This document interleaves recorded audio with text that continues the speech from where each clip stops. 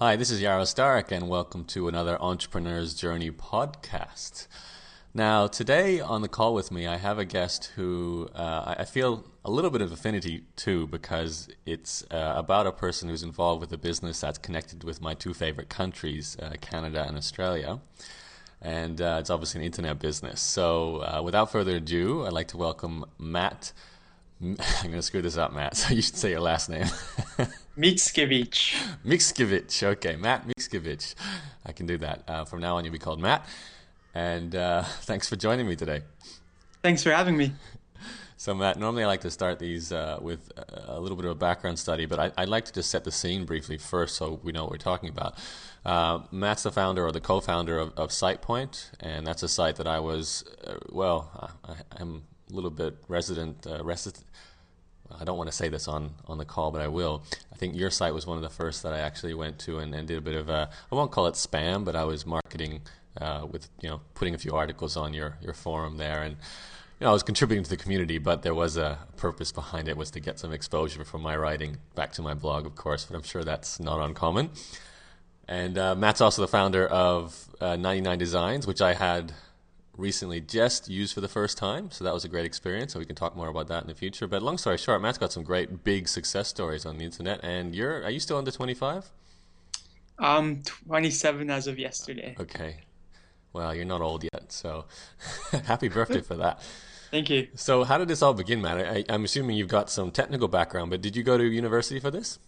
No, I never did. I actually got started when I was very young, when I was in high school, 14, 15, 16 years old, actually.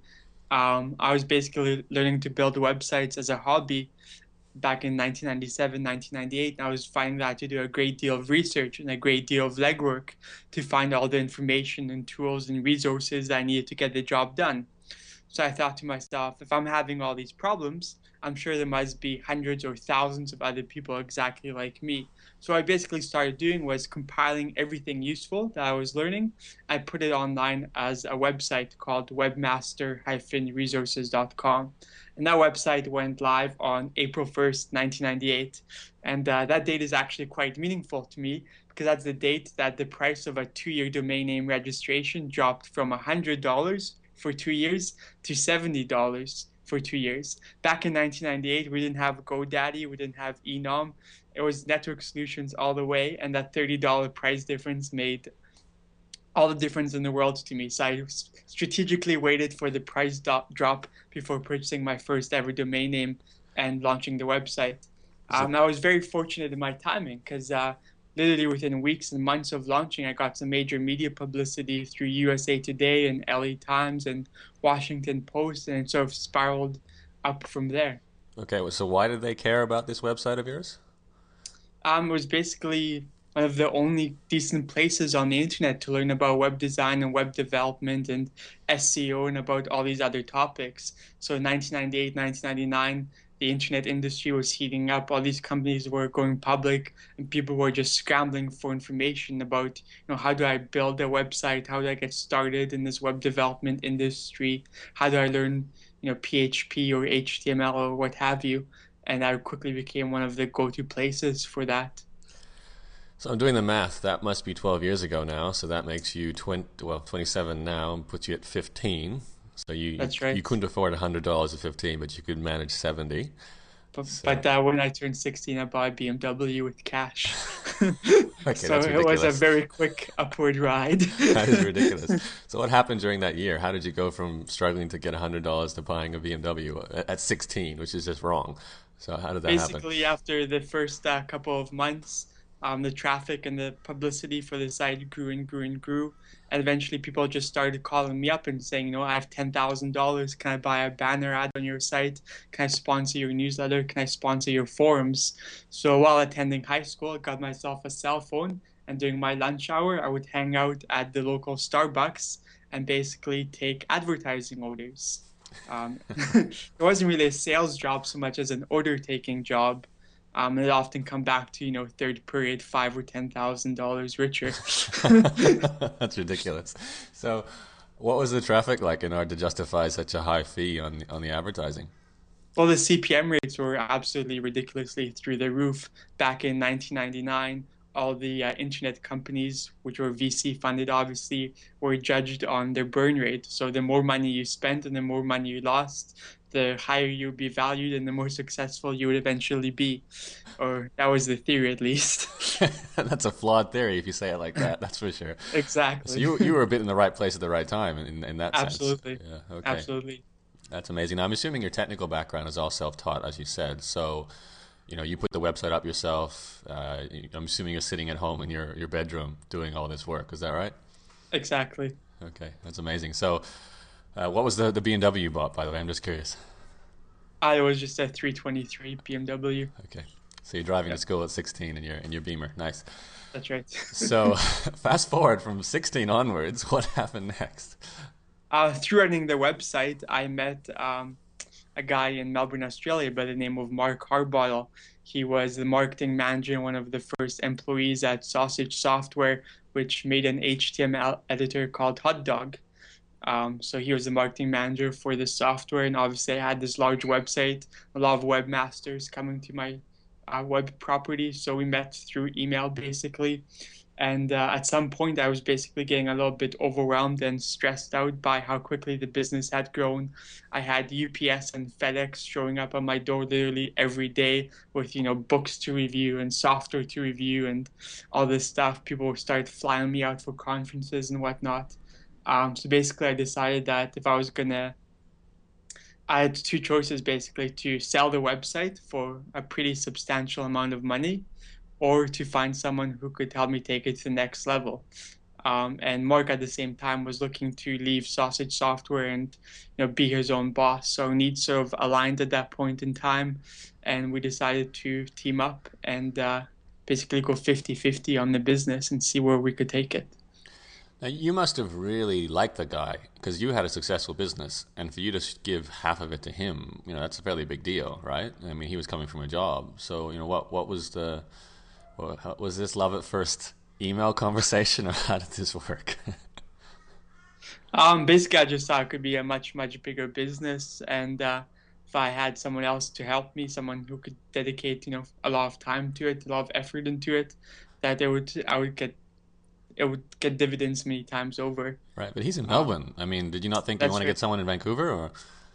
Um, it never occurred to me. So in the fall of 1999, I flew down to Melbourne, Australia, met Mark for the first time, shook hands, spent a couple of weeks of planning, and I flew home. And then the result of that was we launched Sitepoint about 6 months later in March of 2000. So why did you decide to change the name and move with a different brand? Basically, what happened is Windows Magazine, which at the time had 1 million subscribers, wrote a full page article about webmaster resources. So, a full page article, editorial piece in a magazine of this size is probably worth $250,000 in free publicity or what have you, um, except that they left out the hyphen in the domain name. Oh, dope. So, that was my first lesson in branding and online naming. So we sort of knew if we couldn't own the domain name without the hyphen, that we'd have to pick something else.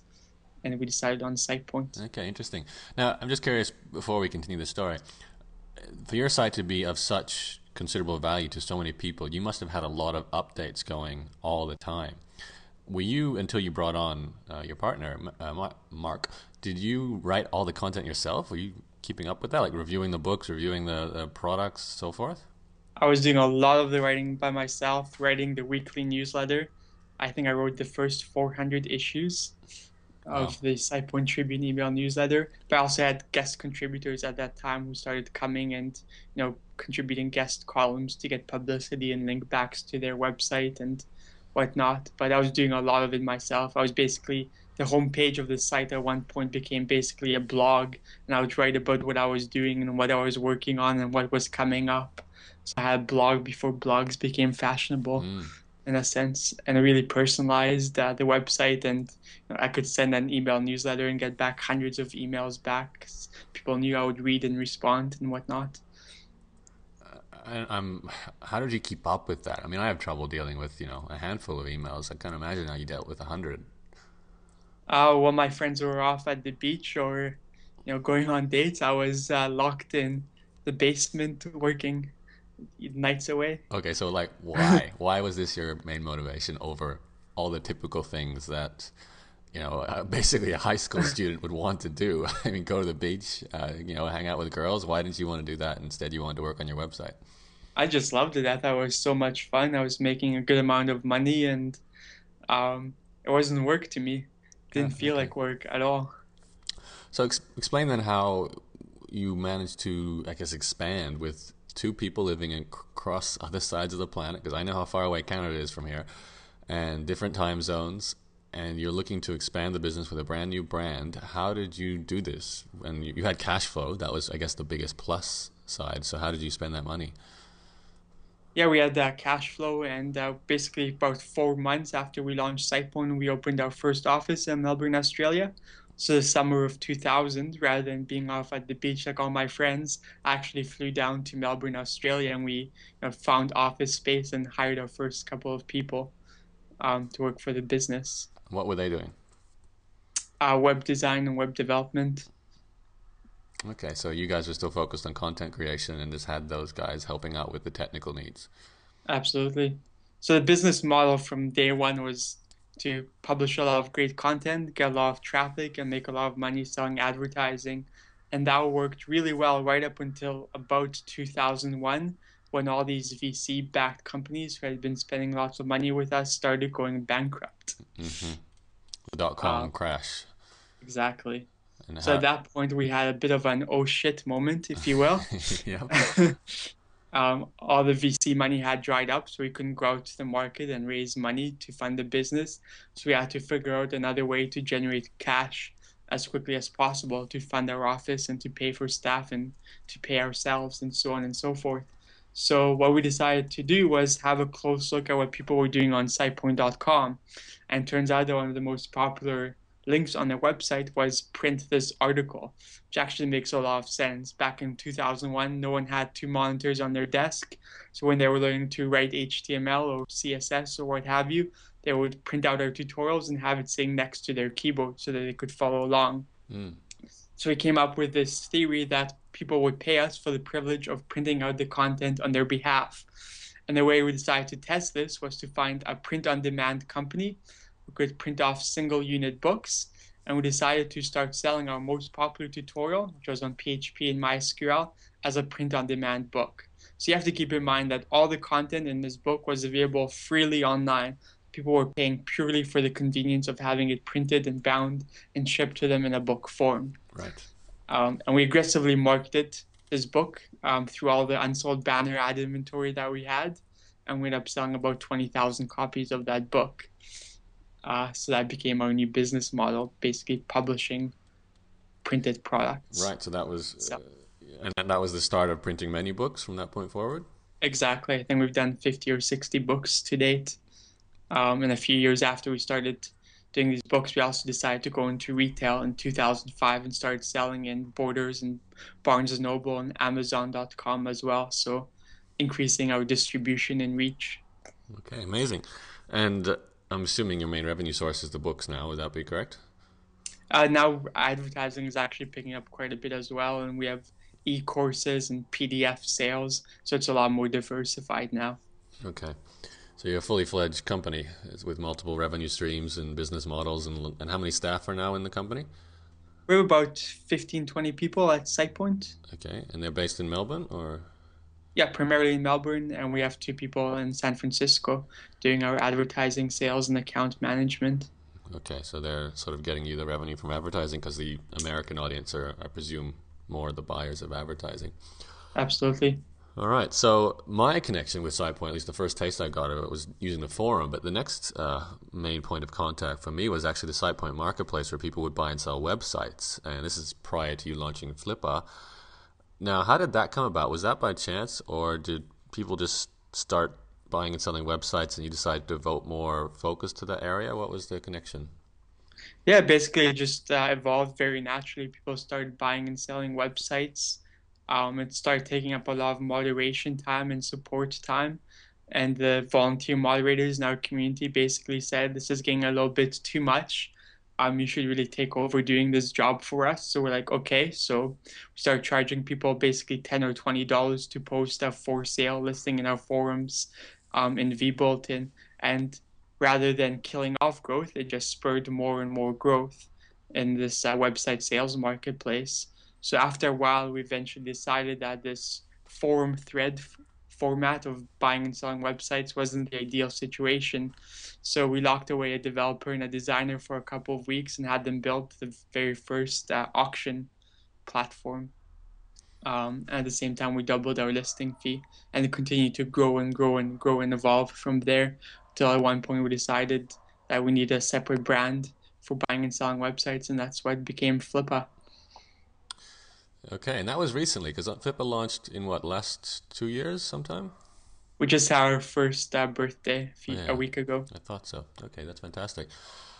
So you've got Sitepoint running, which is basically a content site and a very large community forum and a very large newsletter base. So you've got quite a few subscribers. I think you have you broken 500,000? We're over a million Over among a our million. That's four or incredible. five newsletters. Yep. Now, it sounds like you had your newsletter from day one in terms of back with the original Webmaster Resources site. Is that something you just naturally did, or did someone tell you? Because, like in my community, the internet marketing world, having a list is always considered the most important aspect of running your online business, and not everyone will naturally do that until they're told to do it in some sort of study resources. But it sounds like you just added one. What was that? Was that conscious, or how important has your list been to the business over the years? It's been incredibly, incredibly, incredibly valuable. I think it's probably one of our most highly prized assets, absolutely. And it's grown tremendously over a decade. The first issue of the SitePoint newsletter went out to 200 people. And now, like I said, we have 5 newsletters reaching over a million.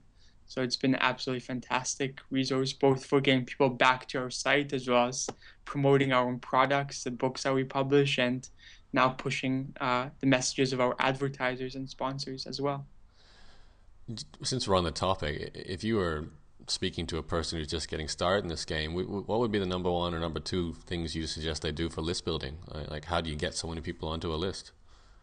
Well, back in 2000, 2001, it was actually quite easy because people were nearly as skeptical as they are now about giving away their email address, and people were nearly as afraid of spam as they are now, and there wasn't as much competition and demand for attention. So the best way to do it right now is to offer something of value in return, whether it's an ebook, a discount, a coupon, a report, a white paper, what have you. And this is what you do on SitePoint now. It's all some sort of incentivized offer to get on the list. Yeah, basically what happens is most of our opt-ins come through our book sample chapters. So people come to our site, they look at some of our book products, they decide that they want the first 4 chapters free of charge. They enter their email address, we send them the PDF, and we also present them with an offer to opt into our additional newsletters for free content delivered every week. Hmm. Okay, nice model. Very cool. So Flippa took off well. Now tell me more about the idea with 99Designs. That's quite I guess, a step a little bit to the left of what you were doing beforehand. So how did that come about? It actually came out of the SitePoint forums as well. It was originally called Photoshop Tennis. Basically, the designers would uh, create made-up fictional projects and compete against each other for fun to practice their skills, to build their portfolio, and to interact with other designers from all around the world. So at one point, some of the other members of our community saw this activity happening, and they came in, posted a forum thread, essentially saying, "I'm launching a new blog next week. I need a new logo, and I'll give $100 to a design I like the best." So designers really jumped on this opportunity to not only make maybe $100, but also to get real feedback from a client and possible ongoing work from that client. So they probably gave this guy, 30 or 40 logo designs to choose from in a week. He was very happy, and the designers were very happy. So it was a very win-win situation that we eventually caught on to and decided to create a business around. Which today is called 99Designs, and I'm pretty sure yours was the first to follow this sort of reverse auction. Well, it's not really a reverse auction, but an auction style format for getting a design done where you can choose the best and pay a set fee. Now, That's become popular. I've seen quite a few imitators come into the market recently, but I think you guys still have the best brand around for the concept. Obviously, it's 99 designs. The idea is that you can get 99 designs, or a lot of designs made, and then choose the one you actually want, which is exactly what I did recently. I had a logo design through 99 Designs just to test out the service and see what came out, and it was great. I had about 20, 25 people submit different designs and was able to choose the best one. And I think it cost just around $250 to do that. So you can see that service, great way to get some sort of basic graphic work. And you do everything from website design to WordPress theme design to advertising materials and so forth at that site. So that's worth checking out for everyone listening. So have I covered the entire portfolio of your businesses now, Matt? We've got 99 Designs, Flippa, the website auction marketplace, and of course Sitepoint, which is a community around web development, which has content as well as the forums. Is that what you guys do on a day-to-day basis and you work on? That's exactly it. Okay, so that leads me to a question. I'm quite curious. You're a little older now. You're no longer a teenager, so maybe you missed the boat on going to the beach and getting drunk and hanging out with girls thing because you were working on the websites. It's progressed a bit further. What do you do nowadays on a day-to-day basis? Right now, I'm spending more than half of my time on 99 Designs, basically playing the role of VP of marketing and trying to scale up our customer acquisition efforts there. Okay, as in you're just trying to get more people coming to that website and using it? Absolutely. So 99 Designs has grown tremendously by word of mouth, and now we're trying to take over, improve the user experience, encourage referrals, as well as do more outbound marketing through SEO, pay-per-click, Facebook ads, media buying, email marketing, so on and so forth. Okay, but what do you actually do on a day-to-day basis, man? I'm curious. Like, you live in Vancouver, one of the greatest cities in the world? So, you get up. You're in your office, or you're at home, or how do you live? Yeah, I walk over 5 feet from my bedroom towards my home office, where I have a beautiful view. I get to work. Okay, so simple as that, huh? And have you? I'm assuming you enjoy some financial success from all this beyond the BMW. Do you have interest in stocks and shares, or virtual or angel funding, or buying property? How do you spend your time outside of work? I cashed out all my real estate a few years ago, and I thought the market was gonna melt down in Canada. Unfortunately, the Canada has not followed the US in terms of the real estate downturn, which is still absolutely mind-boggling to me. Uh, but yeah, I travel quite a bit. I do conferences and public speaking. Um, I collect wine. Some of my hobbies. Um, Trying my goal this year is to take 6 vacations as well. So I'm trying to not work as much or enjoy a little bit more of my free time. It sounds like you enjoy your work a little too much, as in it's hard to leave because you're just having so much fun. That's true. Yeah. Okay, great. So I'm just one more question. I'm curious, with the structure of your company now, with you sitting at home in your home office, the staff and your business partner all down in Melbourne, and then two guys in San Francisco doing the advertising selling. We How actually did have customer support for 99 Designs as well, and some marketing functions for 99 Designs in San Francisco. So Okay. the office has grown quite nicely over time. So I'm actually in San Francisco once a month for about a week. So that's one of my frequent trips. And why didn't you open that company or that branch in Vancouver, since it would be that would make sense to me, but just because you wanted the American office? For 99 Designs, most of our early customers were the tech startups. Those were our primary customers and where we had really good word of mouth. So we wanted to fuel that by having a presence, going to all the conferences and networking events and meetups, as well. Many of our advertisers for Sitepoint, such as Adobe and Microsoft, and their ad agencies are based out of San Francisco. So we thought it'd be really valuable and would give us a leg up over our competitors to have that physical, real world presence where we could Mm, get together for lunch with the media planner or whatnot, versus just having that email and phone relationship. okay. I'm actually curious because this relates to the same subject of the growth of your company and having offices around the world. What have you found has been the greatest challenge with managing this and going from a one person show to multiple offices, multiple staff, and so forth? It's really about having the right team in place. So we have a general managers in each of the three businesses, Sitepoint, 99Designs, and Flippa, and both me and my business partners serve the role as chairman and advisory board members, or sometimes we do deep dives into particular businesses and particular projects. But we don't manage the day-to-day affairs nearly as much as we used to a few years ago, because it would be overwhelming. How have you found hiring, especially when it was just you two initially hiring? What was the key to finding good people? Mark had some really good connections from his previous employment in Australia. So the first couple of people that we hired, he had worked with previously or had known for quite a long time. So it's very important that you get your first few people right because they set the tone for the rest of the company.